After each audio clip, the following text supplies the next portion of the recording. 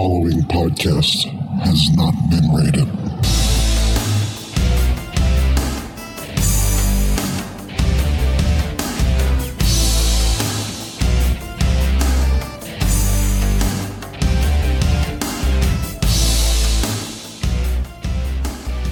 You're listening to Fullbacks Are People Too, The Fact. And here's your host, CJ Newman.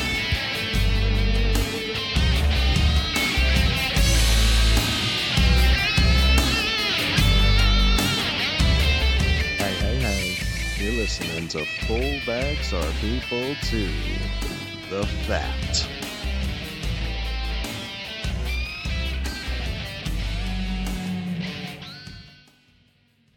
This week has been a very interesting week in the NFL, ladies and gentlemen. We've got quite a few coaching announcements going on. There has been some eliminations in the wild card rounds of the playoffs. There's some new matchups coming this weekend for the divisional round. There's a lot of news in the NFL coming up that we need to talk about. So today I brought in a good buddy of mine. His name is Brandon Stasko. I was the best man at his wedding. He's a good Baltimore Ravens fan, very knowledgeable football guy, pretty good with scouting of college quarterbacks, with overall college scouting. He called Odell Beckham Jr. a couple years ago when nobody else did, and he ended up becoming a pretty decent star, I would say. So that's his claim to fame as far as being a good scout, and nobody else was talking about Odell at the time, but he was all over him. So this week we're going to be talking about the coaching changes, the carousel with that, the upcoming games this weekend. We're going to talk a little Baltimore Ravens because we're homers, and whatever comes into our mind. Apparently at the end we're going to talk a little bit about some baseball. I got forced into that one. Sorry, ladies and gentlemen. You could just skip to the end if you want to. I understand completely. But without further ado, I'm going to go ahead and bring in my good buddy, Brandon Stasko. And welcome back to The Fat, ladies and gentlemen. This week I have on the line one of my good friends that I've known since middle school. I was the best man in his wedding. I've got a local Baltimore boy, Brandon Stasko. Brandon, how the hell are you?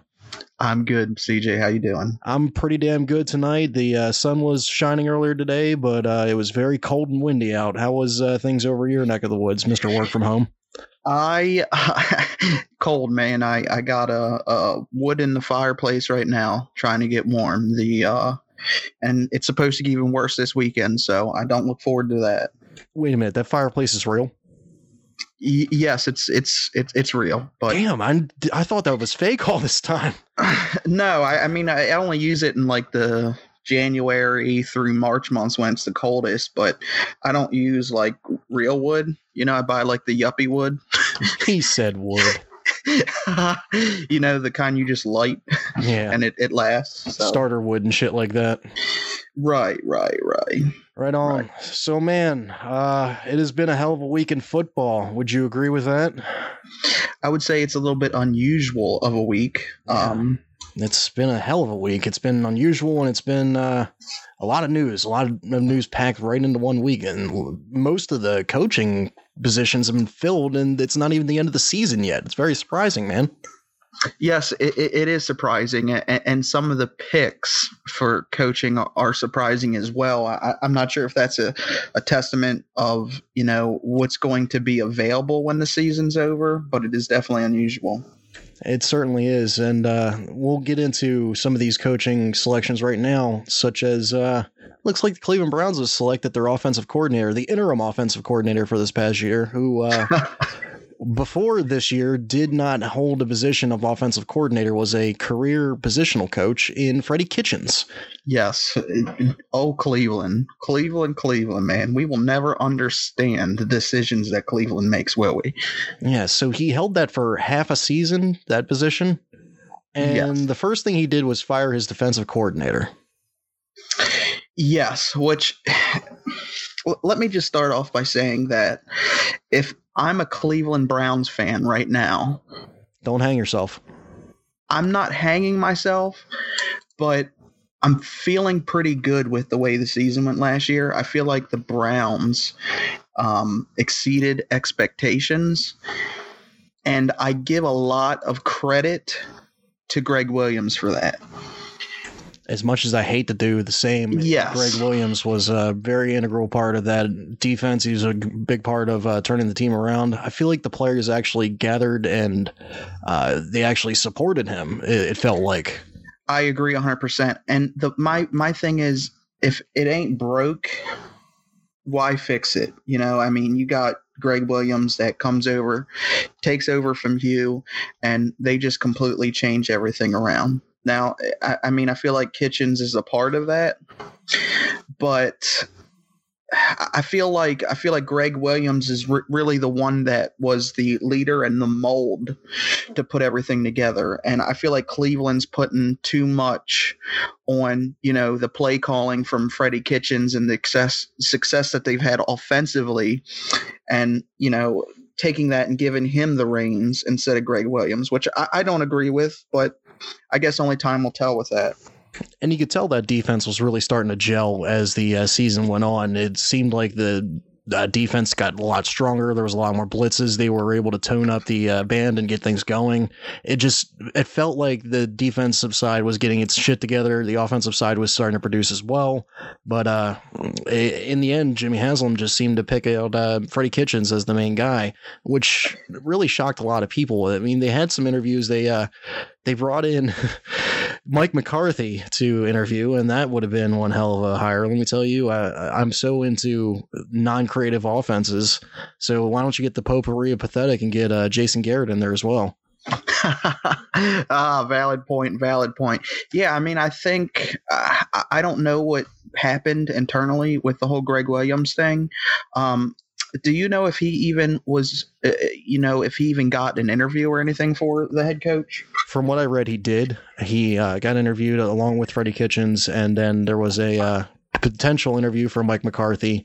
They had the interim offensive coordinator for the Minnesota Vikings come in and do an interview as well. Those are the only 4 candidates I'm aware of at this point. And they went with Freddie Kitchens, a career position coach. That's Freddie goddamn Kitchens to you. FG. Yeah. I mean, I don't know. I feel like you have the most winning you've had in a long time. Why would you change it? I don't know. I feel like, everything that I've read about Freddie Kitchens is that he's a player's coach and kind of a goofball, and, is always kind of playing around with players and stuff. And I'm not sure how that translates to being a head coach.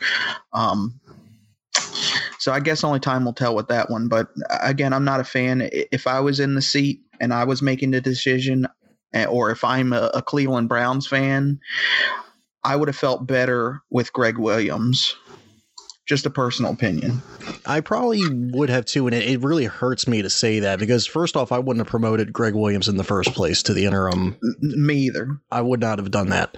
But at the same time, who would you have gone with? Would you have gone with Freddie goddamn Kitchens as your interim coach if you were not to go with Greg Williams? I mean, who on the staff there would be even worthy of that? That's probably why Freddie Kitchens cleared house afterwards. Probably, and I think he felt like, I think that maybe Greg Williams and Freddie Kitchens both felt that if either one of them were to take the head coach position, they wouldn't want each other. So I feel like if Greg Williams probably got the position, he would have fired Freddie Kitchens as well. Well, let's rewind the tape a little bit. Back when Greg was first put into power, he was asked about Freddie Kitchens, because Freddie Kitchens, it blew my mind that he was named the offensive coordinator, because I thought they were going to keep Todd Haley. But Greg Williams was asked if he made the move for Freddie Kitchens, and he said, "I didn't make that move. That wasn't my idea." So that makes you think he wouldn't have been safe at all. You're right. So there was turmoil from the beginning, but they worked together pretty darn good. Yeah. And honestly, I prefer historically, what offensive minded coaches, how many of them have been successful who were defensive minded coaches? Well, it seems like we're getting a lot more offensive minds nowadays. You're getting your Sean McVays and your Kyle Shanahans that are coming in. A lot of these guys are gearing towards offensive minds, with the exception of a couple people here, like The next hire I want to talk about, Vic Fangio was hired as the head coach. Finally, after 33 years of playing in the NFL, he was appointed as a head coach. And I was listening to Pro Football Talk earlier. I think the only reason they went with Vic Fangio over Mike Munchak, who was also a candidate for the position, is that Vic Fangio said to John Elway, "You can pick the staff if you want to. I just want to be a head coach." What do you think about that?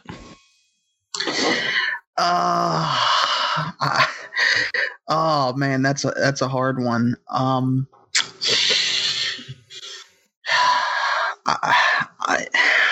I feel like if I'm a head coach, I want to pick who I want to be around. I want to put the people around me that I feel most successful and comfortable with. Wouldn't you agree? Absolutely. I mean, the people that you've gelled with in the past would probably be one of the people that you would hire first. So why would you want to go into a room full of strangers when you got your buddies who have been, at least you could have your pick of the litter in most head coaching positions. But if you can't have your pick of the litter, at least have your buddies. I mean, look at John Harbaugh with his buddies. Right. I mean, I'm looking for people that are better than me. I'm looking for people that'll make me look good. There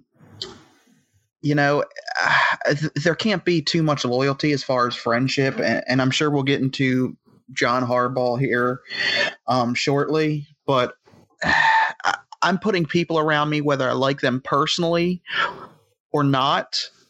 That doesn't matter to me. What matters to me is what success is going to, bring from that particular person that I hire. So I'm not looking to hire somebody, to go have beers with after the game. I'm looking for someone who's going to get the job done. Well, at the same time, I think Gary Kubiak has proven in the past that he's able to get the job done on the offensive coordinator side. So he was actually appointed the offensive coordinator earlier today. I'm not sure if you even heard about that. But yes, I did, and honestly, I like it a lot. I do. I like Kubiak. I don't like him as a head coach. I like him as an offensive coordinator. I think he is exactly what is needed to turn things around for them, and I look forward to seeing what happens with him there. Wait a minute, didn't he work with Case Keenum in the past? Keenum was with the Texans for, wasn't he? I think he was with them for a cup of coffee. Yeah, I believe he was. But that's not going to matter because Kubiak, he likes to pick his quarterback. Let's go ahead and rearrange our format here. I didn't even think about this. Let's go ahead and bring it up. There's a certain backup quarterback for the Baltimore Ravens that could potentially be available this offseason. Right, and before you say his name, I just want to give some stats here. Under Kubiak, this particular person kind of changed their career around. Through for just under 4,000 yards at 39.86, through 27 touchdowns, which is a career high, to 12 interceptions, and just had a great year and is definitely a Kubiak type of guy in Mr. Joe Cool Flacco. Yeah, it was definitely a magical season back in 2014. I'll never forget that. We went 10-6. We went in and beat Pittsburgh in the first round of the playoffs. It's just something I'll never forget. Yes. And Kubiak runs that type of offense that Joe is most successful in. He's not successful in the Marty, I believe, in running the football type of offense. And it's really a prime position right now. If Joe were to go over to the Denver Broncos at this point, he would be working with the quarterback coach, and the offensive coordinator that he was working with before. Because I assume that this guy's going to come back as the quarterback coach, the one that we had here with him. Yes, I don't remember his name. I don't either, but he goes everywhere that Kubiak goes. So. Yeah, it seems like the tight end coach does the same thing too. I think he just has this little cluster of guys that he just loves. But they got the 10th overall pick in the draft. So but they did unload one of their best wide receivers in Demaryius Thomas in this past season. So I'm wondering, Do they have they still got Emmanuel Sanders, who is not a free agent coming up this year. They're going to keep him for another season, it looks like. They drafted a guy in the second round this past year who is set to be the number 2 receivers, Cortland Sutton. Got some pretty good tight ends. Offensive line is solid, pretty good, although Case Keenum would probably tell you otherwise. What do you think would happen if Joe were to come on this team next year and they got, I don't know, they went with like another wide receiver in the first round? Right. You know, I'm a Joe Flacco fan. I like Joe Flacco. He's not, and I hate this word, he's not elite. He's not. He's not. He's not. But he can manage the crap out of a game. And he can make the throws when the throws need to be made. And when there's 2 minutes left on the clock and you need a 2-minute offense, you feel good when he's on the field. Am I wrong? If he's in the right scheme. I mean, if he's playing Marty ball. Then, right. Not Marty ball. Yeah. If he's playing the Gary Kubiak West Coast offense and then they go, because Gary actually knew how to do a 2-minute drill. He definitely coached a 2-minute drill like no other guy. For the most part, it's slow and methodical as far as his version of the West Coast offense. The West Coast offense, for the most part, is supposed to be short passes to set up the long run or the long throw. His version is the runs to set up the long throw. So it's right. And Joe Flacco likes what? He likes throwing the deep ball. Yes, he does. So, I mean, it just works for him. Joe's comfortable with that. So, I mean, I think it would be a good pickup for them. And, you know, their defense is no scrub. I think if I'm Joe Flacco, I feel like Denver is a good spot for me. It would feel good to have, and that's just assuming that Kubiak would want Joe, right? Mm-hmm. But if I did, it would feel good knowing that I was with somebody that I was successful with, I feel comfortable with, and above all, they want me. Yeah, I agree with that 100%. And I feel like it would be a good landing spot for Joe. And if it does happen, I'll be very happy for him because he kind of got shafted here in Baltimore his last season. He did, and it's not just this last season. It's been the past couple seasons. It's just this Marty offense. It's just not him. It really isn't him, and I'm not going to put all the blame on Marty or John Harbaugh with Joe because he's not. You know, he's not that word elite. Yeah. But with the right offense, he can be pretty darn good for you, and you can win a Super Bowl with him. And I definitely believe that you can win a Super Bowl with him now. So do you think, I'll hold that thought. Let's see here. I think that's all I wanted to cover as far as the Broncos were concerned. Anything? Well, the Broncos, they have some free agents on defense, don't they? Let's see here. Nobody really that comes. I'm looking at the free agent list right now. There's nobody really that's a starter that per se that's going to be coming up. Okay. All right. So, I mean, that's even more of a case. Denver in total defense was do you have that in front of you, what they were at? No, I don't have that in front of me, but there is one name that is going to be coming up, Shane Ray, although he kind of fell off in favor of Chubb. So it's really not going to be too much of a drop off at that point. Hey, Von Miller, he's not coming up? No, he's signed for probably 2-3 more years. They may do a restructure. Okay. With him. Did you know Gino Gradkowski's on this team? He is? Yes. He's going to be an unrestricted free agent after the season's over, though. So wow. End up, retiring and being a piece of shit somewhere. Wow, I did not know that. Yeah, I forgot he was even a thing anymore. I mean, he's part of the reason why the 2013 season was so bad. Alrighty then. That offensive line in general, goodness, that was just an awful thing to watch. Yeah, I'm seeing Denver is number 7 in defense. So I just to touch on that whole Joe Flacco to Denver thing. I mean, great defense. And you know, I think Denver would do pretty darn well with that. I don't disagree at all. I think it's going to be a sight to see if it does. I got a feeling it's going to happen. What do you think? I think it's going to be Denver or it's going to be Jacksonville. There's a couple loading spots for Joe at this point. I mean, Jacksonville's definitely one. You swap out the number 5s, Blake Bortles and Joe Flacco. So that's one. You could do...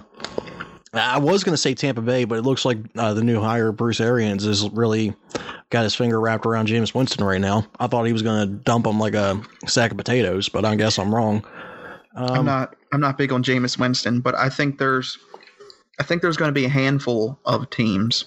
Yeah, New York Giants, even so. I mean, they're Giants, the Jets. Do you think the Jets are going to dump Darnold? I don't see why they would. Now, the reason would be different for the Jets. The Jets would be more of a bring a veteran guy in, because I don't think they're convinced on Darnold yet, if that makes sense. I know he showed some flashes, but I'm not sure they're all in on him yet. Gotcha. And it's going to take whoever this next head coach is, which, by the way, is now Adam Gase, yes, to decide who the next quarterback is going to be for that team. I got a feeling he's not going to stir the shit as far as the quarterback situation is concerned. Who is the backup right now? Josh McCown, if I'm not mistaken, right?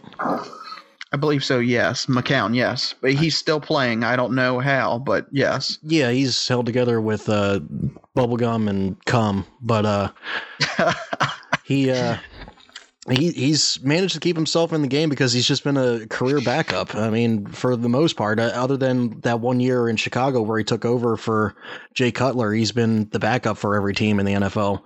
And, of course, his stints on the Jets where he's been the starter. But the guy's a solid guy. I'm not sure if he's going to play much longer, to be honest with you, but maybe it could be a good landing situation for Joe Flacco. But Adam Gase, man, would you have made that pick if you were the owner of the Jets? No, I wouldn't. I mean, the past 2 years under 500. I mean, he had 1 year in 2016 where he, made the wild card. And lost to Pittsburgh. I don't know. I don't get that. I mean, I feel like they could have waited until the season ended and really seen what was available from there as far as a young coordinator or something like that would come available for a head coach job. I don't know how he goes from jumping from failing in Miami to going to one of the largest sports markets in the country. I feel like if he wasn't so headstrong on keeping Ryan Tannehill, he might have had another year on his contract. Maybe.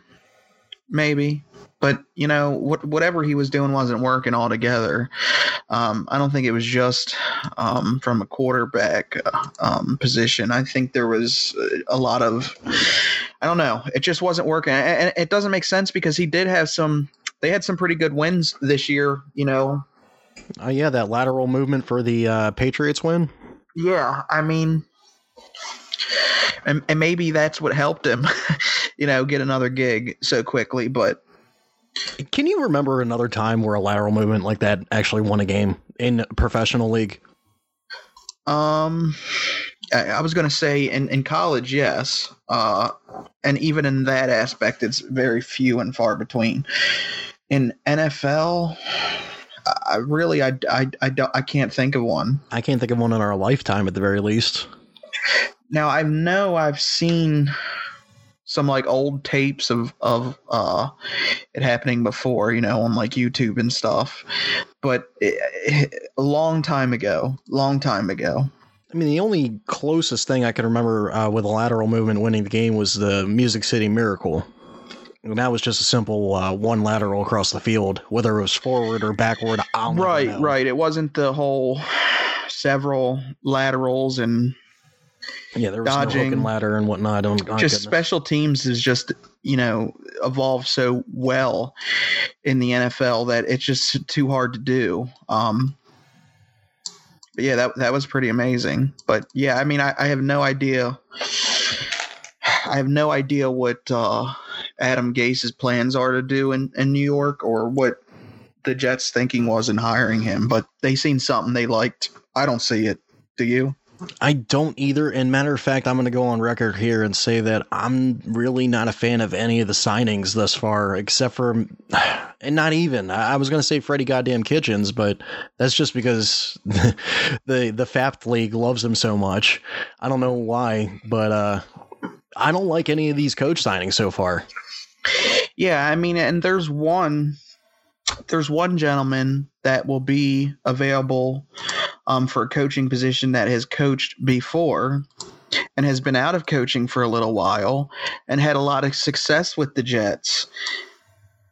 And that's Rex Ryan. Sexy Rexy. Yes. And he made a recipe with the Jets that worked. Ground and pound.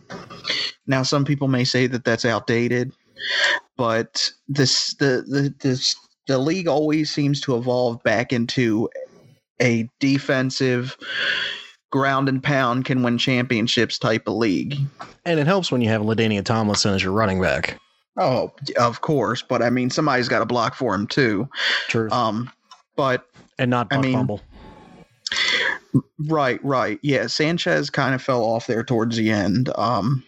As most mobile quarterbacks wind up doing, they wind up having these flashes of greatness, and then they try to evolve into the NFL, and it doesn't work. He was a backup for a little bit of time this year for the Washington Redskins. That was a pretty interesting time. Then he got the bench for what the fuck was his name? You're right. I don't even know. I can't even think of his name either. I was just thinking the same thing because, I mean, I wanted to kind of see Sanchez play. I wanted to see if he had anything else left in the tank. The Sanchez. Yeah, the Sanchez. But when Rex Ryan had that Jets team, what he was doing worked. And that was the last time anything really worked for them. And it worked. And I'm not saying Rex is some great football mind, but I feel like he got a little bit of shafted in Buffalo. He got screwed over in New York, first off, because he didn't make the decision to bring in Tim Tebow and spend a first-round pick on him. No, I mean, who in the right mind would? Definitely not that fucking GM moron. Yeah, I mean, it's not that first-round pick. When you look at that, right? When you looked at Tim Tebow, he's maybe the greatest college football quarterback to ever play. Mm-hmm. But when you look at a college mobile quarterback, you look at can you teach them NFL schemes and standing in the pocket and throwing. But the thing with Tim Tebow was he had that goofy wind-up throw that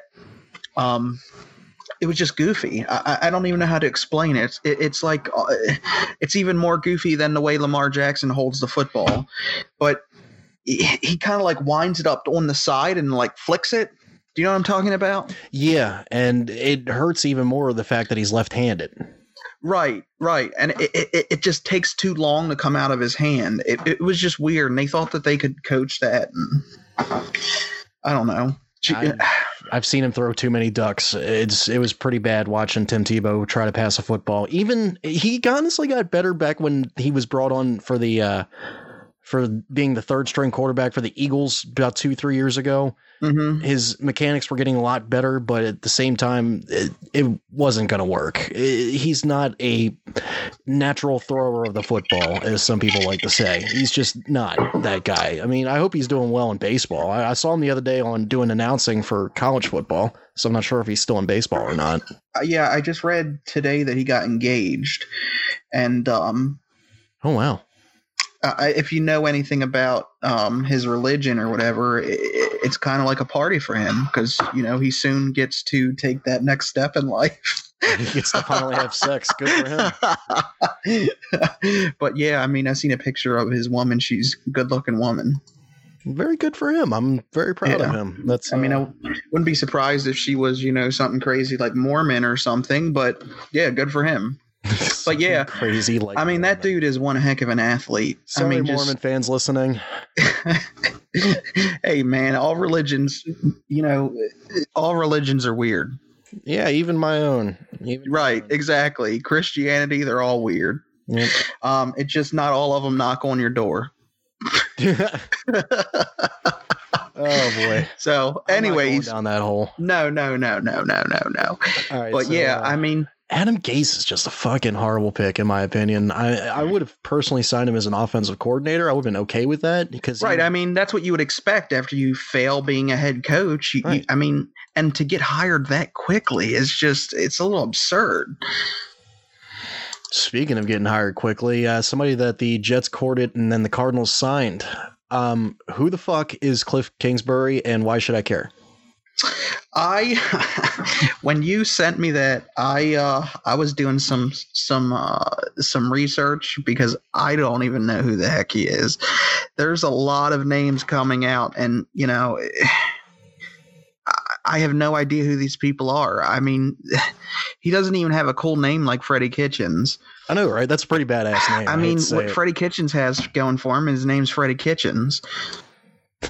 So I don't know, but it's starting to feel like when we're looking for potential coaches that before we would just pull up other team rosters and we would look at, who was the successful coordinators. But now we're going even further down the list to look at who was, successful as a quarterback coach, a, defensive back coach. And I mean, I guess you just got to go further down the list now. And I know we have John Harbaugh, who was a special teams guy, but he was only special teams for like a year, wasn't he? Yeah, he was a defensive back coach before right. that. Andy Reid only made him a special teams coordinator so he could be considered for a head coaching position. You want to hear some shit? You want to hear what was on the Arizona Cardinals website as a reason why he was hired? One of the reasons why? It laid on me. He was friends with Sean McVay. He was friends with Sean McVay. He's good friends with him, apparently. Well, and that was taken off the website not too long after that. He's got nudes of someone's daughter. That's what I think. I mean, how else do you explain some of these? The guy was he got fired from Texas Tech, if I'm not mistaken. He had pretty good quarterbacks there. He had Baker Mayfield, he had Patrick Mahomes, and at some point he had to choose between fucking Baker Mayfield and Davis Webb as the quarterback. So that's really a decision that he had to make at some point in his life. And then, Brandon, I got to ask you, if you had that decision to make, who would you pick?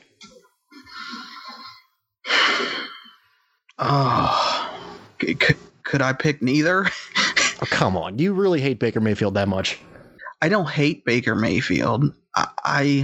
He's done a lot for the Browns this year, and he did pretty well. He does, and you can't discount that. You can't discount that. I would rather have Baker Mayfield than who we have. We'll get to that later. No, I'm just being real with you. I feel like Baker's got a really good arm. I feel like he's just young and dumb right now, and he's doing some real stupid stuff. I would rather have Baker Mayfield over Davis Webb. Gun to my head, I'm taking Baker Mayfield. Definitely. But then again, we weren't in that position, when that happened. So it's hard to look at it now and feel that way. You know what I mean? Yep, I hear you. And I just want to know what the hell started this. Like, where did these two interviews with the Jets and the Cardinals come from? He was fired from Texas Tech. He was hired as the offensive coordinator for USC. And honestly, I think that if he thought that he had a chance of being a head coach in the NFL, he wouldn't have took that USC job. Right. And see, the other thing I'm thinking about now that I thought about today is organizations, when they interview people, they have to interview at least one black coach candidate, don't they? Correct. Well, they have to have a minority, so it could be like a Mexican person or a Canadian Asian or whatever. I don't know. Canadian, yeah. But I am not seeing many. I'm not seeing any of that. I just had to look at a picture of the guy. I had no idea he was white. Yeah, he kind of He looks like a celebrity, but I can't think of his name. He's got kind of that like short hair that you could like prop up in the front, flip up in the front a little bit. Kind of looks like Ryan Gosling. That's what it is. Ryan Gosling. You got it. Yep, that's who I think too. He kind of looks like that. Yeah, good for him. Right, and he dates Holly Saunders from Fox Sports too. Oh God, I thought you were going to say Holly Tennyson. For those of you who are listening, that was the person that we went to high school with, and that would have been funny as hell. Hey, he dates Holly Tennyson. That would have been funny as shit. But it's not. It's not the same person. It's definitely not. So he was. I don't know if you know this, but he was actually a 6th-round draft pick back in 2003. So he failed in the NFL. He was only on practice squads for the most part, or off-season squads. He went to CFL to be a player, and then he bombed out eventually in 2007. Oh yeah, he was with Montreal and Winnipeg in 2007, right? Yeah, the year we graduated, buddy. Yeah, and then he went on to coach in Houston as an offensive quality control coach. What is that? I don't know, but I feel like that's something that Mike Pettin had on this team. He was like a defensive quality control coach or something like that, but before he got promoted to linebacker coach. I don't know what the fuck that does. I think it's just to shove something, just to create a position, just to put someone on the staff that you want. Right, just another consultant, really. Right, so he was in Houston for about, 3 or 4 years. Then he went to Texas A&M, then Texas Tech as the head coach. So it only took him 3, 4, 5 years to become a head coach at a major college school, which is pretty quick if you ask me. I agree with that 100%.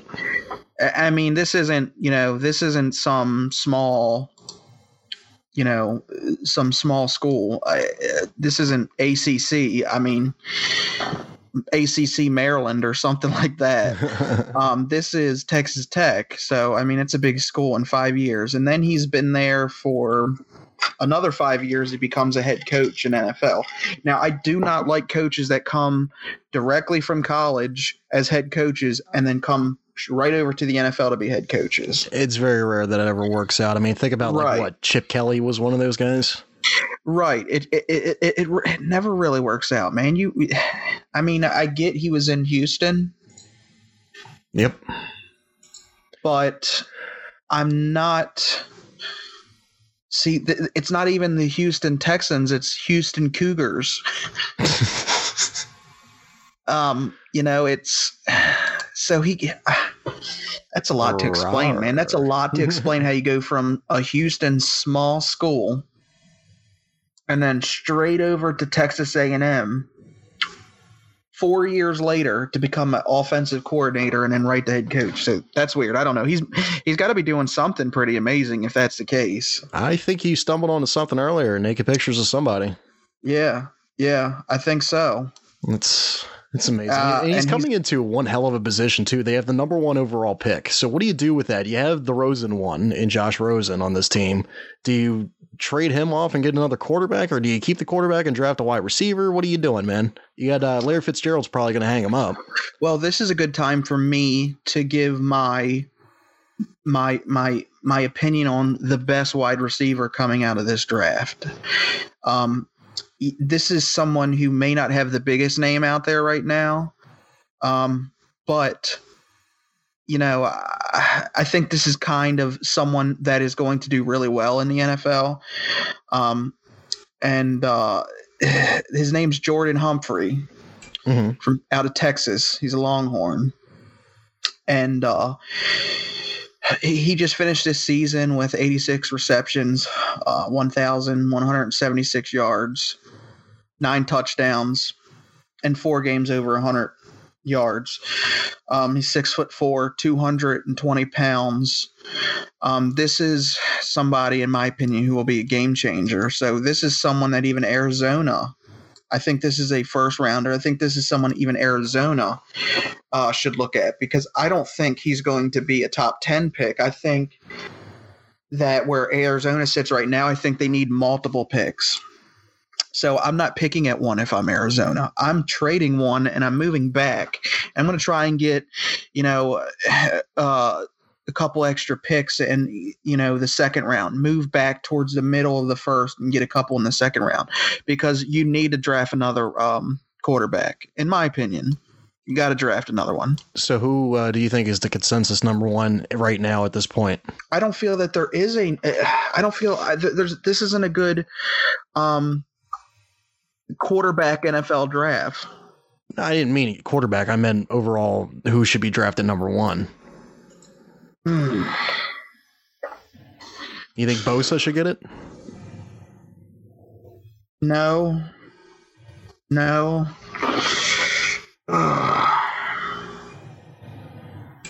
Everybody should just trade back, right? So there can be no number 1. I wouldn't want to be a general manager with the number 1 pick, would you? This year? No, not really. Any year. I feel like... Well, you got a boom or bust chance with the number 1 pick. So I would probably trade back and get more picks and maybe get an RG3 type trade, Right. I would go as far to say that I don't think maybe even a quarterback gets drafted in the top 10. That's how. I mean, the only quarterback that would be worthy would be Haskins. And who needs one that bad this year? I mean, think about that, especially in the top 10. Jacksonville. Are they in the top 10? Yes. They are picking, let's see. Number 7. 7, yeah. The Giants. Yeah. Maybe Detroit finally pulls the trigger. Maybe. And then you have Broncos at 10 who could. But is Haskins worth the top 10? I would hate to pick that. I would too. It would suck. Yeah, I mean, if I gun to my head as the Arizona Cardinals had to pick number 1, gun to my head, I would pick a Jim Harbaugh guy and Gary, which is a defensive end out of Michigan.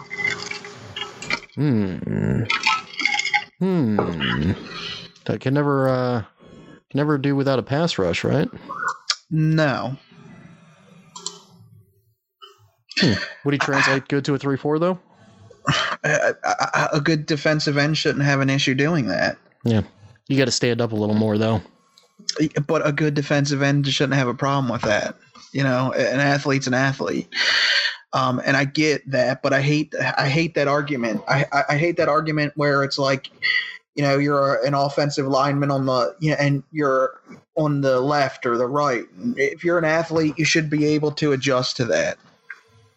I agree. It's that's like saying, and I hate to use an analogy that is kind of lame, but that's like saying, in tennis, I'm only using my right hand, to hit the ball because I'm not that great with my left. Well, it doesn't work that way. You hit it with whatever you got there, whatever can you hit it ball. where you can reach the ball. You know what I mean? I get it. You get paid a lot of money to do this or that, but I mean, I feel like an athlete should be, and this is not somebody that's been in the NFL for years and has to suddenly, this is someone in college, and they're coming out fresh. So I'm big on picking defense. If I'm picking high, I would rather pick a defensive player than I would an offensive player. Yeah, well, unless there's some game-changing wide receiver out there, then I would probably err on the side of the caution and get a. But how many times have we seen game-changing? We're told, "Oh, this guy's game-changing," and then, I mean, I gave you an example of one that I think is great, but I can't tell you that he's slam dunk going to succeed. Nobody can. Yeah, I mean, look at what happened with DJ Moore last year. He was picked first of the wide receiver crop, and me and you were yelling at the TV. Yeah, I was hoping we were going to get him. Right, yelling, pick him. And of course, our first pick didn't pan out that well, but we'll see how that pays off down the road. Yeah, he gets a mulligan for being injured for a good chunk of the year. We'll see what happens. He does. It just sucks when you pick somebody And they're not available right away. Right. Like in the first Perriman. round. Yeah. And they just don't contribute like that right away. Right. So, all right. So let's go ahead and talk about contributing right away. I interviewed either last week or the week before. It was the week before. Chad Wells, good friend of both you and mine. He had an opinion of Lamar Jackson that I would dare say is contrary to yours. Would you agree with that statement? Yes, and let me start off by saying that I love Chad Wells, chef. Mm-hmm. Is that fair? That's fair. I love him a lot. But boy, did it hurt to listen to that.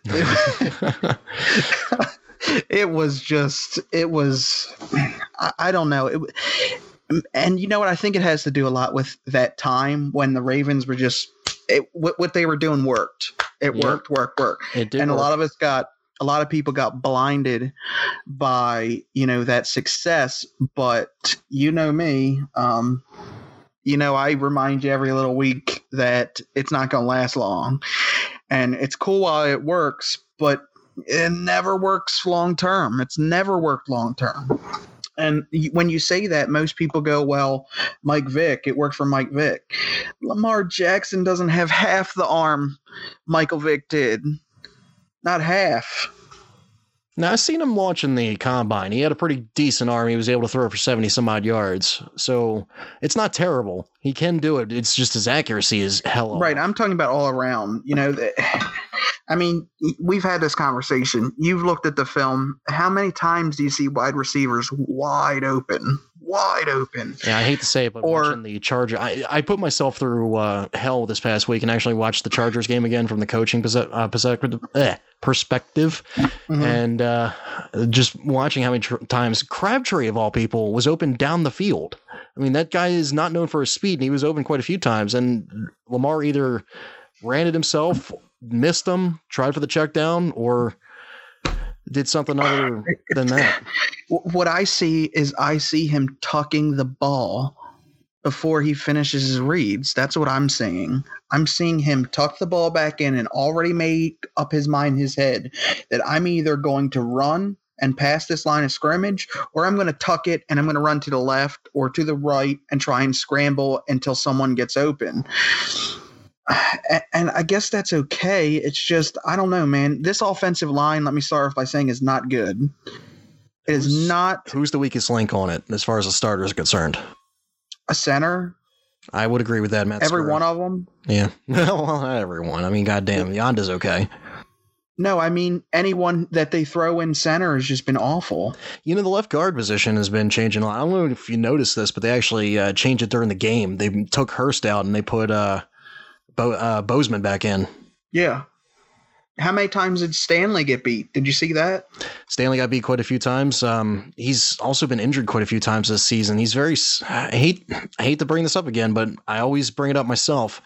Notre Dame players can be known for being very soft and getting injured very easily. So that's just, I don't know if it's something they're doing over there, the conditioning, but Ronnie Stanley is definitely living up to that moniker, and he's been injured quite a few times this season already. Yes. I agree 100%. So, I'm not putting it all on Lamar Jackson, but I mean, they really want to run this RPO, mobile quarterback type offense. And I mean, I just ask, long term, where has it worked? Give me an example. I can't think of a single one long term. Right. Maybe 2 years it worked in San Fran. Yeah. Kaepernick looked really good in those early years. It's to me, it's like Lamar got so much credit for them wins. And I'm over here going, wait a minute, he led the offense to 16 points and was on the opponent's half of the field, for 3 drives. And, the defense had a pick 6. What was that? The first time we played San Diego? Well, the one thing, yeah, I agree. There wasn't a pick 6 in that game, I don't think. one of the games, it was a pick six. I can't think of off the top of my head, but it was just constant. The defense was bailing him out. And in my mind, he did no better than what Joe Flacco could do. The only thing that he did better was he kept the defense off the field and controlled the time and kept the defense fresh. The scheme definitely changed. I don't think we were going to make it to the playoffs continuing with the standard Marty Ball procedure. We needed to definitely go more towards a Greg Roman style running offense, but not quarterback running necessarily. Maybe doing the option every once in a while, but the thing is, the accuracy on Lamar is a problem. I personally think it's developable. Is that a word? Developable? I don't even know. You're asking the wrong person, brother. Right. I think that it's something you can work on for sure, but it's not something that this offense wants. That's what people are neglecting, is that it's not something that Marty Morningwig and John Harbaugh want. They don't want a guy that can stand up in the pocket and launch them. They want that option. And I mean, that's what they want. You're not going to see Lamar throw a ball 30 times in a game. It's not going to happen. It's definitely not. But it's just not what they want. Be completed for those 10 times a game that he does throw it. Right, but I still think that on a good defense, and credit to San Diego, because they made the adjustments that they needed to. They bring their safeties up. They played them as linebackers, and they just completely stuffed it. And once you take that one dimension away that Lamar Jackson is really good at, he's got nothing else. By the way, you're the second person today that's called them San Diego, and I still honestly do it myself. I don't know why it's so hard. The announcers on TV say it and catch themselves all the time. I don't know why it was so hard for me to do this with San Diego, but I was so willing to get on board with LA Rams. I don't get it. I don't. It's going to be even harder saying the Vegas Raiders. I can get along with that, though. I could actually see myself saying Vegas Raiders or the Sin City Raiders even. It's like when the year changes, you keep accidentally, like right now, you keep accidentally writing 2018, and you scribble it out and put a 9. Yeah. It's like that for a while. So, it wasn't for me for the Rams. I was able to do LA Rams right away. Maybe it's because they've been there before and recently in our lifetime, but I don't know. It's just weird for me. But yeah, the Chargers figured it out. They sent the defense, and I know you're not a big fan of them, but Joey Bosa really kept them in check. He was able to sniff out the option and be able to sack them quite a few times. Right. They figured it out. And, people... And people, I don't understand what the hype with Lamar Jackson is. I really don't. I don't see enough promising stuff, and I didn't see it in college, that says that he is a franchise type guy. I really think the Ravens and Harbaugh and DaCosta are really just praying that this plans out. I personally thought that there was better options in that draft in later rounds that you could have developed. Would you have gone with Mason Rudolph? That is who I would have picked. Yes. That's who I would. You know who I ideally like. I like them big, tall, big arm quarterbacks that stand in there and take a hit. I hate to say it, but I like the Ben Roethlisberger type of quarterback. I like someone that's going to stand in there and they're going to wait to the very last second to get drilled to deliver a pass. I hear you. That makes a lot of sense. But this league seems to be evolving more towards a guy that can run. I don't necessarily think that. I disagree. I think it's a phase. I think it's a phase. I think it's an experiment, and I think that Chargers game against the Ravens really put a bruise on that theory of that. That's what the league is evolving to. I mean, 5 years ago we were talking about how the league is evolving to these, top tier spread offenses. That you need these smaller, faster, lighter defenses to defend with. So I don't know. I think the NFL always comes full circle. It's been pretty consistent, though. I mean, over the past couple of years, at least since 2012, there's been a lot more mobile quarterbacks being brought in and starting. I mean, look at the Kaepernick situation. Look at Russell Wilson. Your favorite Texans quarterback right now is Deshaun Watson. No. No. So But you know what? I got to give Watson some credit. he's playing a lot better than he did in college. I think and again, there's going to be a lot of people in Baltimore that disagree with me, but I think that Watson is the better of the mobile quarterbacks right now. I think Because he's the best of them all, to be honest with you. Right. I agree because he can throw. He can throw. And it's just so many excuses made up for Lamar Jackson. Oh, Crabtree drops and this and that and the other. And I get it. Crabtree drops and John Brown had some high drops, but when these guys are getting the ball regularly, the drops aren't as high as they are. Yeah. How many times did Brown or Crabtree drop with Flacco? Just thinking about that. I mean, Crabtree dropped everything, but Right. I don't think Crabtree. I think Crabtree had. Crap. Sorry. You know, I hate when you click a page and a video just starts to automatically play. That drives me nuts. porn.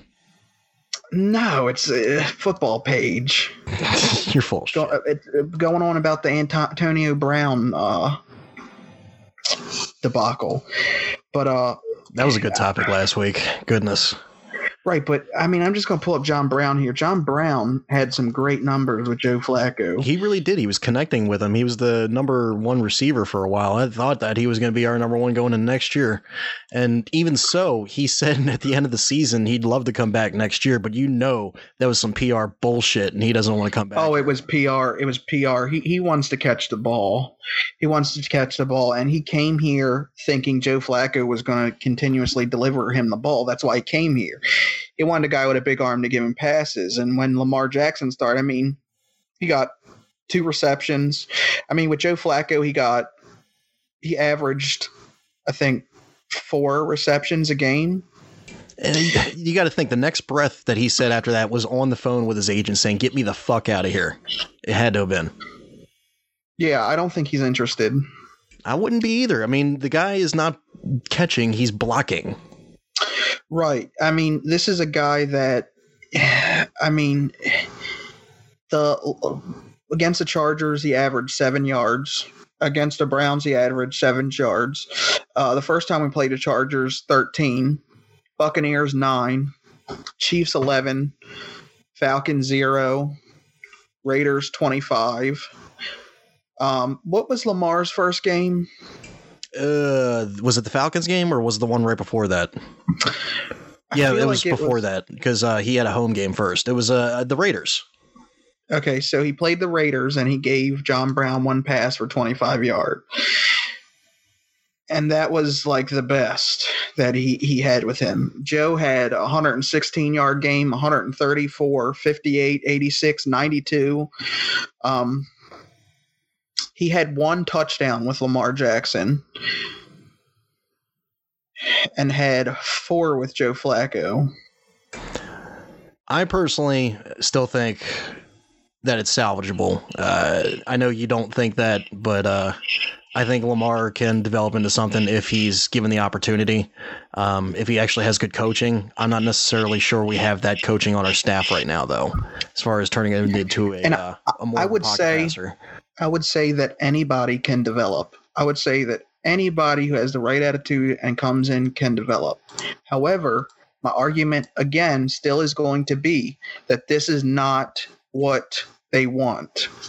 That is not what they want. You're not going to see the type of offense like with Joe. You're not going to see all the play actions and, deep routes and crosses and stuff like they did with him. You're going to see the RPO, where they fumble all the time, and you're going to see someone who lives and dies by the run. I'm sorry, but Lamar Jackson is not an NFL quarterback. He's never going to be an NFL quarterback on the Baltimore Ravens and consistently win games. It's not going to happen. The jury's out. The Chargers gave the blueprint for the rest of the league. That's all you got to do, and guess what? You hold them to pretty much negative. They were negative 7 yards for 3 quarters. Right? All right. So who does he remind you of in recent years? Lamar Jackson? Yes. Who does he remind me of? Mm-hmm. Well, when he talks, it's like, you ever seen that movie Life? Yes. With Eddie Murphy. Mm-hmm. You know, he reminds me of one of them guys mumbling like, "I'm the pappy." You know, he man, blah, blah, blah. I don't even know how to replicate what he says. He just sounds like slow or something when he talks. Yeah, the way he's saying the right things, but it's coming out in a bit of a like a hood style, and I can't understand half of it. But I think he's saying the right things. At least he's trying to. It's a little Ebonic, but I wouldn't say it's hood. I would say that's Southern. A little bit of a Southern kind of thing. Not like white Southern, like in the country. I'm talking about like... He grew up in a project, so... I'm saying like Louisiana, kind of like that French, New Orleans. Yeah, that's just what I'm trying to... I don't know. You're not going to get what I'm saying anyways. But he talks... It's kind of a risque podcast today. I love it. Yeah. Well, I mean, what'd you expect when you called me on here? Good point. But, good point. I mean, I hate to say this, and I don't mean to trigger anybody, but he just sounds retarded. Ah, dude. All right. Somebody had to break the R word at some point, I guess. Yeah. Yeah. I'm sorry. All right. Well... Yeah, you're going to get... post edit right there. Sorry, but no, I'm not going to edit it. But I just want to say that's not my opinion. I don't think he is. I said challenged. Like. I don't think he sounds mentally challenged. But he just. I just listen. It's nothing personal. I don't like him. I don't think he's good. I don't think that with him at the helm. What did I tell you? I think the Ravens will go like 4-12. I just don't see it. I see no reason in re-signing John Harbaugh. I mean, he picked his guy in Lamar Jackson. You've seen a sample taste that worked short term. Why resign John Harbaugh to some big, expensive, long-term contract? I think they should make him play out the final year and see how it goes. And I think it's going to be bad.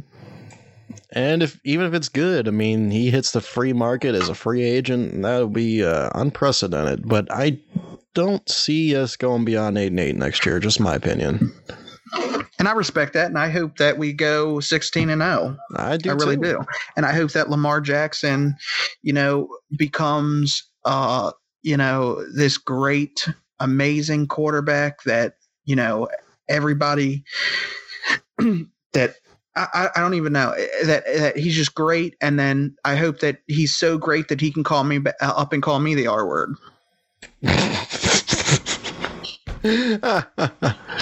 Yeah, I've never wanted to be more wrong than I am about Lamar Jackson. Well, because he's going to show next year what he's got with a full season ahead of him. But the issue, CJ, is that we've had some dark times at that position. We really have. Pre-Joe Flacco. Do you think that we're in for some more?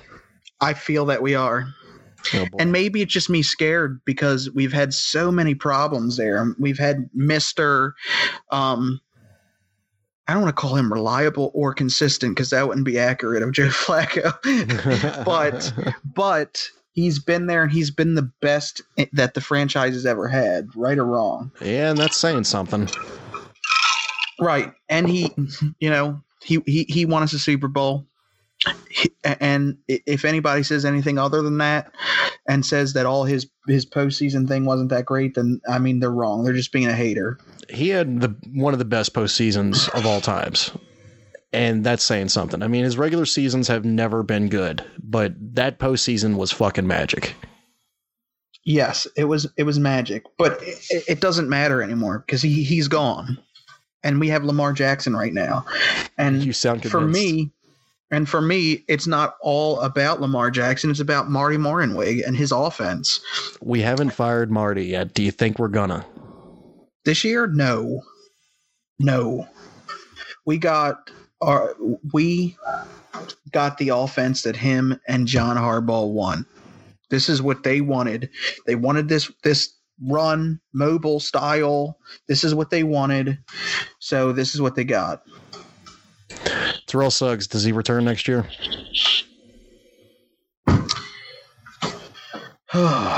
I've thought about this, thought about it quite a bit.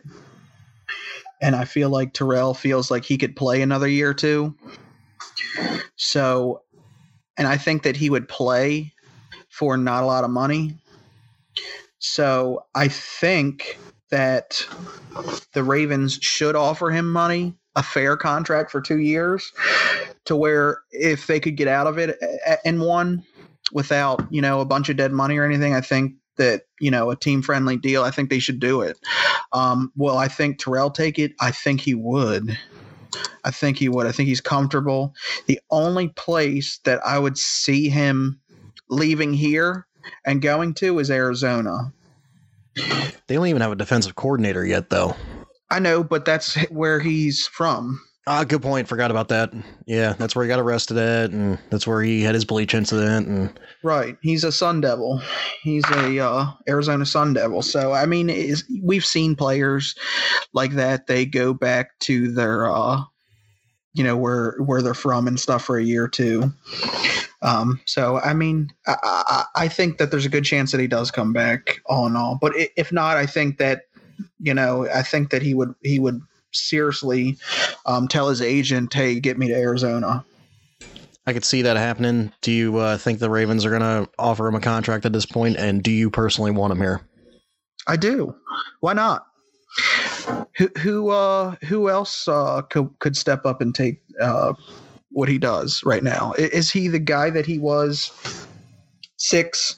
even 4, 5, 6 years ago? No. Is he a guy that defenses still, before they snap the ball, make sure they know where he's at? Yes. So again, a team-friendly deal that makes him happy and makes the organization happy. I think he wants to retire a Raven, so let him. Don't do what you did to Ed Reed. Ravens, don't do it. At the same time, Ed Reed should have known. I know, but you just hate to see that. You want to see people finish their careers out there and be a forever. Doesn't matter what team, what team you are a fan of. You want to see somebody like that's been there. You want to see them finish out and be forever with that team. And I still think he would have done better than Matt Elam. Oh God, Matt Elam. It's been some dark times in Baltimore recently. I tell you what though, me and you, we've watched a lot of drafts and we've gotten right a lot of stuff because we were so upset with that Elam pick. I remember picking that. I said we were going to pick him or Manti Te'o, and damn it, we definitely went Elam. Right. I remember before we even picked it, I said, "Oh God, they're going to pick Matt Elam," because he was that in college. He was never a cover guy, never a cover guy at Florida, never. But he would level some people, straight up level some people. But he couldn't cover a cat turd in a litter box. No, he couldn't. He was a poor man's Bernard Pollard. Yeah, but he doesn't strength too. Right, he doesn't even deserve to be in the same conversation as Bernard Pollard because Bernard Pollard couldn't cover, but he would change the game for you. Yeah, ask him how the Patriots feel about him. Right. Ask Ridley. You really got knocked the fuck out in that championship game back in 2012, 2013. I'd go as far to say that Ridley was never the same after that. I would probably say that too. He probably got a couple of his teeth are probably loose right now, and he doesn't remember some names. Ridley was this real promising rookie, guy, and man, that was a game changer. I probably would have fumbled the ball too after that, to be honest with you. Right, and you know what? To be a Ravens fan right now, it feels good having these running backs that we have right now. Agreed. I said agreed. Absolutely. I love some of these guys like Gus the they're Bus. promising, and they did that. I mean, they did that with that garbage offensive line that we're talking about. Right. It was a pretty good scheme. I got to give credit to the offensive line coach, whoever the hell we have there.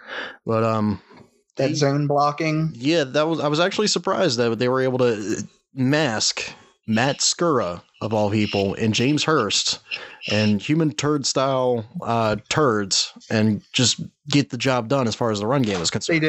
They did, and that's promising. But again, when I talk about Lamar Jackson and Marty and stuff, I'm just giving the doom and gloom perspective. We've heard so much just, so much of this positive, unrealistic stuff. We've never really heard much of the other side of. Now, I also say that I don't believe in the Ravens fans booing Lamar at the game is good. I thought that was kind of trashy. Especially since, that's one of the reasons why they got there in the first place was Lamar slowing the offense down. Right. Exactly. And I agree with that 100%. But if you remember when Joe Flacco did bad and Troy Smith was on the sideline, he wasn't hurt anymore. Joe Flacco got booed a couple times. That's just Baltimore at some points, man. Right. Another Heisman guy. Not necessarily saying they were booing Lamar in general. I think they might have been booing the offensive scheme. I don't know, dude. When he came back out onto the field in the third quarter, there were some loud boos. You were in the stadium, but that microphone on that field picked up some loud boos, that is not from the Flacco chance because to me at that point I felt like Flacco could have helped move the offense and get some production, but the game was gone. I don't think he could have changed the outcome. He would have came in and played Marty ball, and honestly, it would have gave the Chargers more time to score more. That's just my thoughts on it. Yeah, I don't think it would have changed anything. It was too late at that point. Now, a real okey doke thing that they should have done, and some of these national pundits talked about it, was they should have used Joe Flacco in the game. For some plays to kind of help out with that run stuffing that they were doing, man. They really should have brought Joe out to open up that defense some, to respect the pass a little more. Yeah, do the opposite of what they did for Joe with Lamar during the first part of the season. Exactly. But John Harbaugh's too afraid of Joe Flacco coming on, passing a bomb, and getting some success, and then, everybody turns against Lamar. That's what he's scared of. I can agree with that. I could see that coming.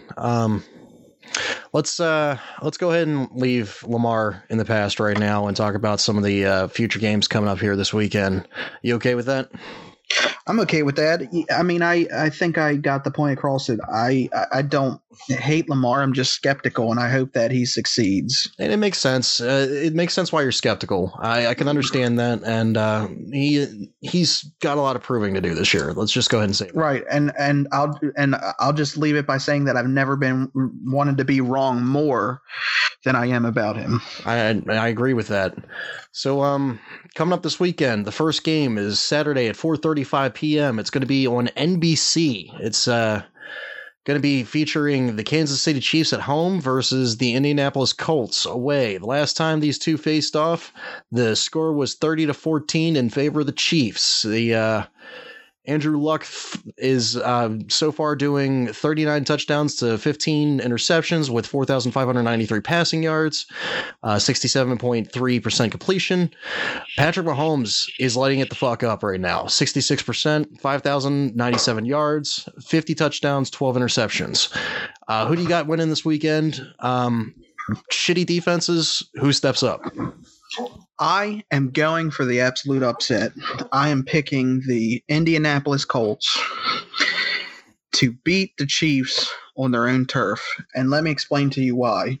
You say that two shitty defenses. I disagree. I think the Colts defense has really turned it around the past, I think, like 6 or 7 games. And I think that the Colts can do just enough to pull out the upset. If they can slow down that big pass, that big pass attack, or that big play potential that the Chiefs have, I think that the Colts can if they can stay in the game, they can win it. So that's who I'm rolling with. You got the more experienced quarterback in Andrew Luck, who's had a hell of a year. I mean, he's only right below Patrick Mahomes. So what did they start the year at? The Colts. It was Colts, awful. Yeah, they've won the past 10 out of the past 11 of their games, but they were like 1-5 to start, if I'm not mistaken. Right. And they're super hot right now. Yeah, they're doing very well. So that's definitely going good for them. But Kansas City is also doing pretty damn well. The thing is about Kansas City, and it's obviously there's a new quarterback in town, so maybe this could change, but they haven't won a home playoff game since Joe Montana was their quarterback. Oh my God, what year was that? That was back in the early 90s. Ouch. Yeah. So this would be even more of a hit to them. That would be the upset, to be honest with you. Yeah, and you know, my head is telling me that the Chiefs are going to win, but I can't help but feel like an upset is probable, very probable. There's a couple situations where I think some upsets could happen. Actually, an upset could very well happen in any of these games. I don't think there's any showstoppers out there right now that can really just hold it down and just blow somebody out as far as the home team is concerned.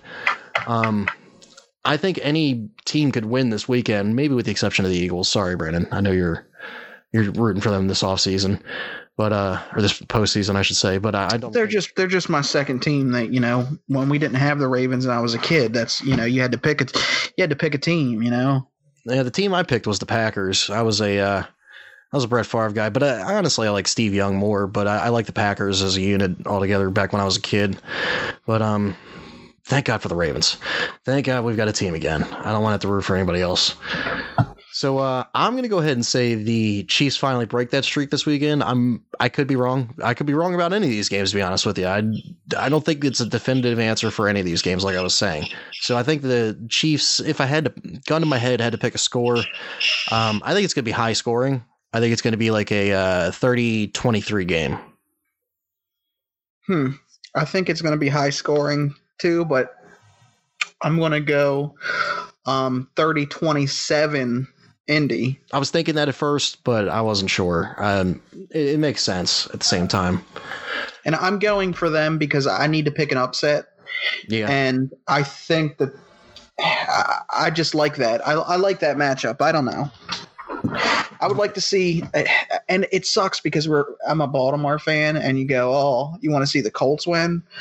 It's kind of ironic. Yeah. But I don't know. I don't have any ill will. I'm going to roll with the Colts. I'm not rooting for either team to win. Neither am I. I think that's probably going to be the best game of the weekend, to be honest with you. Yes, I agree. I think that's going to be the closest. I really feel like that's a field goal game. Very well could be, or a touchdown, one of the two. But they could be fighting for something. One score game, yeah. Yeah. So the next game on the list. Wow, house phone's ringing. This is the second time that's happened. A third time during a podcast. So the next game coming up is at 8:15 that night. Dallas is traveling to Los Angeles to face not the Chargers, but the Rams, and it's going to be on the Fox Network. The last time these two faced off, it was a 35-30 win for the Rams. It was back in 2017. The stats, let me pull it up. Dak Prescott, not so great. 67% completion, 3,885 yards, 22 touchdowns, 8 interceptions. Jared Goff, on the other hand, 64.9% completion, 4,688 yards, 32 touchdowns, 12 interceptions. So slight edge in quarterback goes to Jared Goff. I'm seeing R Prescott here. Is Dak's real name not Dak? I do not know. I don't care either. I don't give a shit. So, if I had to, I'm going to go ahead and go first on this one. If I had to go to my head and I had to pick which one I think was going to win, I'm going to go Dallas just because of the run game versus the shitty defensive line. Even though they have really solid names on the defensive line, they just haven't been performing this season. Like Sue has been shit. Aaron Donald has been pretty damn well as far as like getting the sacks and whatnot, but he hasn't been good at stuff in the run. So I think the run game is going to be potent for the Dallas Cowboys. I'm not sure that the Rams can overcome that. Yes, I agree that the Cowboys can have a pretty good rush attack, but But I think that this game is going to be a blowout, and I think it's going to be a blowout, and the Los Angeles Rams made sure I was right on that. The LA Rams, I think they win. I think they win pretty convincingly. Because the thing is, blowout. Damn. Yes, I think by 10 actually. I think home. I think that defense really steps it up. I think the one thing that they have to do is stop the run, and I think they know that. And I don't know. I really like the Rams in this one. I could see that, to be honest with you. I like the Rams offense a lot better than I like the Cowboys offense because of the creativity. There's definitely none in Dallas, but defenses are definitely a question. I think Dallas has got the better defense, to be honest with you, at least at this point. If you asked me earlier in the season, I would have went the other way. Right. But another factor I'm putting in right now, and I know that a lot of people are going to say, oh, well, LA's not that much of a home crowd. But I think the team, comfort-wise being home, it's a playoff game. I think they will have a decent turnout in the stands. I just like the home team in this situation. I feel like they're both kind of equal. But I think that once you take away that run game from Dallas, I feel like they really struggle. All right, I got the name up. You want to take a stab at his real name? So it starts with the R, right? Yes. I'm going to go Robert. No, not even close. Okay, so it's something like Raquel. It might be a little ethnic. Yeah. Raquisha? It's a male name. Actually, it could be a female name too. Ryan? Close. Rain. Rain? Rayne. His middle name is Dakota, so that's where Dak comes from. Prescott. Yeah, I can see why he sticks with Dak. Yeah, I'd probably go by Dak too. Honestly, yeah. Why the hell would you put your middle name on a boy as Dakota? Whatever. Transgender, whatever. Rain. So anybody can be anything nowadays. Yes. You can be whatever you want. I identify as potato personally. A potato? Yes. I identify as a spenny. Do you know what that is? No, I don't. Am I going to have to Urban Dictionary that? No. You never watched the show Kenny versus Spenny? No. Oh my God! If anybody is listening right now, they're jumping out of their chair because you've never watched Kenny versus Spenny. A lot of people jump out of their chairs when I don't know who the fuck Freddie goddamn Kitchens is. I don't know. He looks like he brings the kitchen with him too. That's a big boy, ain't it? You're calling him fat. Well, all right. So you got a blowout coming on for the Rams versus the Cowboys. I do, and you after this podcast are going to watch a Kenny versus Spenny. Well, I got some karaoke to do tonight, but I'll. Is it on Netflix? You can. I think you can get full episodes on YouTube for free. It was a public broadcasted show. It was like in the Jackass era. Okay. It was a show where like two friends like competed against each other, like stupid competitions. It's funny. It's funny. You'll like it. But yeah, next game. Kenny versus Spenny. Okay, I'll write that down. The next one is another LA team, the LA Chargers, San Diego Chargers, if you still want to call them that. They're traveling to New England on Sunday at 1 o'clock, 1:05 p.m. Eastern game. It's going to be on CBS. I'm not even going to ramble off the stats because the stats are pretty damn good for both guys. This is my upset. I think the Chargers are going to win. I don't know how, but CJ, yeah. It is 100% true that opposites attract because we are completely different on every single pick tonight. I think that there's only one team that can go into Gillette Stadium and win in the playoffs. And they're eliminated. And they are eliminated. So I don't see it. Don't see it happening. I think he's doing New England, for his ninth kid, man. He's doing it for number 9. And you know what? I have nothing against the Chargers. I think it would be a great little Cinderella story for them to win it all. I really do. I wouldn't mind seeing Phillip Rivers, get that ring and possibly walk into the sunset. But I I mean, that is a tough place, man. That is a tough place. But you're facing a much softer team this time. Oh, yeah. Oh, yeah. The Patriots are not the Patriots of old. Yeah. I mean, quite literally, because, Tom Brady is, close to an AARP card. He's got to be. I mean, he's 40 now, so. He's like 42. 41, I believe. Yeah, you're right. 41, yeah. So they're not the same. But regardless of how good they are, that is a hard place to go into and win. I think that the Patriots, as much as I hate to say it, I think that they pull it off. And it's not a bad pick, to be honest with you. I tussled with it a little bit, but it's just my gut is telling me that there's going to be an upset this weekend, and I think that's going to be it. It makes sense. It's a safer pick to go with the Patriots because they're known for doing shit in the playoffs. They just are. Right. I mean, they're known for opening up that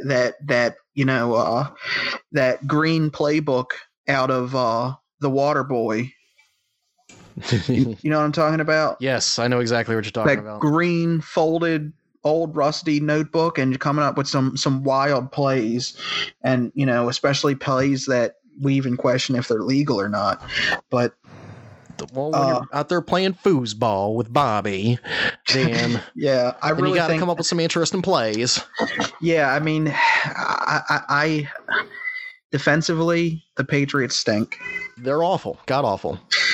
Defensively, the Chargers are pretty decent. Offensively, the Patriots are pretty decent, and offensively, the Chargers are pretty decent. So I think yourself out of this one. No. I wouldn't be surprised if the Chargers won. I wouldn't be surprised one bit. I wouldn't even be surprised if Chargers went in there and skull dragged them. I'd be okay with it too, even though they just beat our asses. Right. Yeah. I mean, it's just like, how many good teams have went into Gillette and just completely fell flat. I've seen them all line up. I've seen them all try, and I've seen them all fail. With the exception of really one. Exactly. And if nobody knows who that is, they should Google it. Yeah, they should look up and it's available on YouTube, the 2012-2013 AFC Championship game. Completely available and free. 2009 wild card game. So yes, look that one up. It opened up with what was that, 80-yard run? Yeah, it was something like that. Ray Rice right up the middle. Yes, and it wasn't the hey diddle diddle. No, the Chargers. But that was up the middle, wasn't it? It was. Yeah, it was over the middle. Yeah, but, yeah. Let's go ahead and talk. I think we can agree on this one. I mean, go with your mind on this next one. Okay. The defending Super Bowl champions are coming in to New Orleans, and the stats this year: Carson Wentz. Oh wait, he's injured. So you got Nick Foles coming in. I'm not sure what his stats are because they're only showing Carson Wentz is up on the screen for some reason. This is the only year in a while that Drew Brees has gotten under 4,000 yards by 8 yards. He missed it by 8 yards, man. 32 touchdowns, 5 interceptions, 74.4% completion rating. And they've got Alvin Kamara, they've got Mark Ingram, they got Michael Thomas. I am going with the Saints. Yeah, so that Foles magic is pretty crazy, isn't it, though? It is. It is. But I'm going to surprise you on this pick, actually. I'm not going to just pick with my mind. I'm going to pick with my heart, too. I'm picking the New Orleans Saints. Wow, all right. You finally went with your mind. Right. But I feel good about the Saints. I feel like Drew Brees, I would feel awfully good about him getting another ring. Yeah, it would make sense. I think honestly that his scar on his face grows deeper and wider for every year that he doesn't get a Super Bowl ring. So maybe this will finally cure it up for him. But Drew Brees has if he wants to be considered, I think he's a Hall of Famer personally. I think there's no question. I don't think this alcohol. No, they're on drugs. I think it's a stat padding era, and I think that he's one of the best that I've ever seen. The stat padding. Listen, the people that vote for the Pro Football Hall of Fame are what? Old, older generation sports writers and columnists. That's who votes for the Pro Football Hall of Fame. So it's not all about stats and numbers. Now that's going to change because more of these older guys keep falling off into this generation of the Madden era. Mm-hmm. But I mean, Drew Brees is a Hall of Famer, and I think that he's first ballot without a question. I think he could go in to this game and completely fall flat on his face and retire, and I still think he makes it. Yeah, I concur with that 100%, but I think he's going to come in this weekend, and you were talking about this earlier. I think this is going to be the blowout game. Yeah, I mean, I'm an Eagles fan as my secondary team. I'm an Eagles fan, but I'm also realistic. And I think that the Eagles kind of limped their way into the playoffs, and I don't think the talent's there. Oh, they came in ass backwards into the playoffs. Right, and you know what? I think it's kind of cool they kind of broke that, win a Super Bowl and then don't make the playoffs next year kind of thing that was going on for a while. Yep. I think that's kind of cool. And I think that Philly fans are happy that they just came off a Super Bowl win, so they're still happy. So I don't think it's a big deal, but I think New Orleans, it's like every time they go up against stiff competition, they find a way. I mean, they come into Baltimore and, they face this unbelievable defense, and right off the bat, they're going for it on fourth down in, their own territory and stuff. I mean, they're just, they're ruthless, and I agree with you 100%. I think that this game's not even close. So that's the only game we've agreed on thus far. You picked the Indianapolis Colts, the Los Angeles Rams. You picked the New England Patriots, as well as the New Orleans Saints. I've got the Kansas City Chiefs, the Dallas Cowboys, the LA Chargers, LA, not San Diego, and the New Orleans Saints. So one of us is going to owe each other a beer coming up next week. Yeah, I got no issue betting beer. I wouldn't say it's that fair because I drink the cheap stuff and you drink the the craft stuff. So but yeah, I'm down. I think that any of these games could go either way, honestly. And like I said, yeah, it could be a situation where any of these teams could blow out the other team, but I don't think it's going to happen personally, except for the only game I don't think that Philly would blow out the Saints. Yeah, I don't think that's going to happen. I think the opposite could happen. Yes, that's the only game where I feel like it's going to be like murder. I know I said that I thought the Rams would win convincingly against Dallas, but I think that the margin could be even greater with the Saints and Eagles. Yeah, the Eagles are going to be pissed off because the last time those two faced off, Eagles got the score ran up on them. So they're going to try their damnedest, but I'm not sure. And sometimes your best isn't good enough. I hate that. They're grown men. You know what I mean? Stop complaining about the score being ran up on you. No one cares. Yeah. Then go in there and do something about it, bitch. Right. Do something about it. I don't get that. All right, man. That's the end of my format. Do you have anything you want to add on before I shut the podcast off for the week? Did we cover everything? I think we did. I think so. We talked about who the fuck is Cliff Kingsbury. Got Freddie goddamn Kitchens in there. We have to talk about him every week for some reason. Vic Fangio, Adam Gase, Terrell Suggs, Lamar Jackson, the games. I think we covered everything. Anything you want to say in closing? Yeah, I wanted to bring up something that you don't talk about much. Yeah. The Orioles. Jesus, tap dancing and Christ. Baseball. What do you want to talk about, Brandon? So, who's the new skipper? Mike Elias. Are you happy with that? I am. And let me tell you why. Do you know anything about him? I really don't, other than I think he worked for the Astros, right? Right. Turned a team that went by the Lastros. Yep. And he turned them into first place. Oh, yeah. With, young guys that wound up becoming some great talents. So I'm pretty happy with that. I'm pretty happy with the manager hiring. Mm-hmm. The guy who took over for Duquette? No, took over Skipper, for okay. Buck. Okay, yeah. Took over for Buck. Who took over for Duquette, though? Well, Duquette was the Mike Elias. I'm sorry, I got you all mixed up. Yeah, the Mike Elias is the general manager. The new manager is a gentleman that has a really good first name. His name is Brandon Hyde.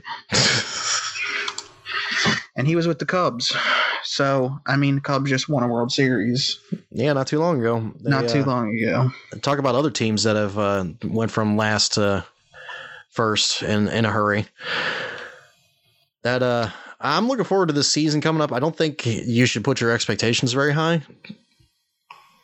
But I think it's going to be better. Putting my expectations high at all. I think that it's going to be some pretty crappy for at least a couple years, at least. But I think that they could do better. I think they can win more than. I mean, I think they can win less than how do I say this? I think they won't have to lose 100 games. I think they can lose less games. Okay, so you think they can win more games this season coming up?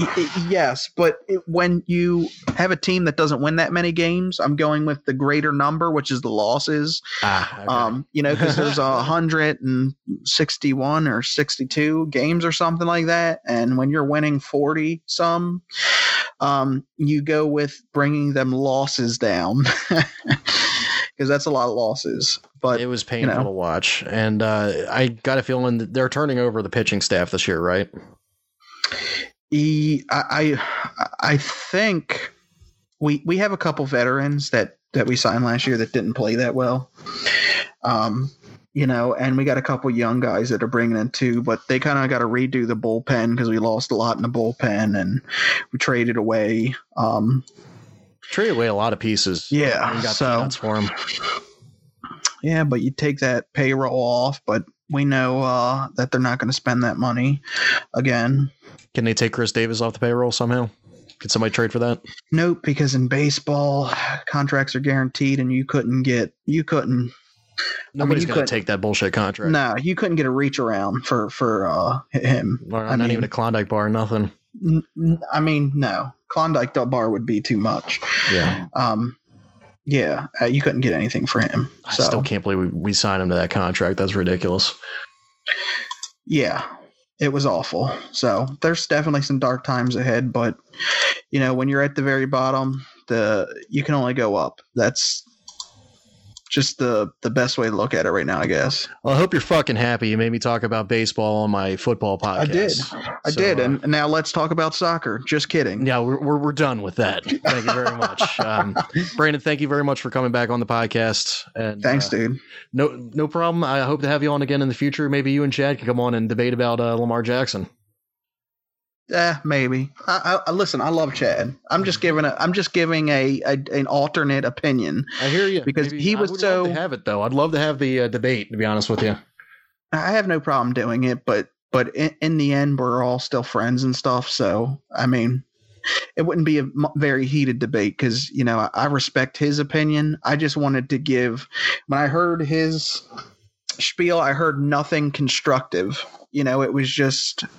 And you came on and had to be deconstructive. I had to be deconstructive some, but again, like I said, I hope I'm wrong, and I hope Chad is right, and we have the Messiah in disguise. All right, Brandon. Till next time. Dude. Thank you, man.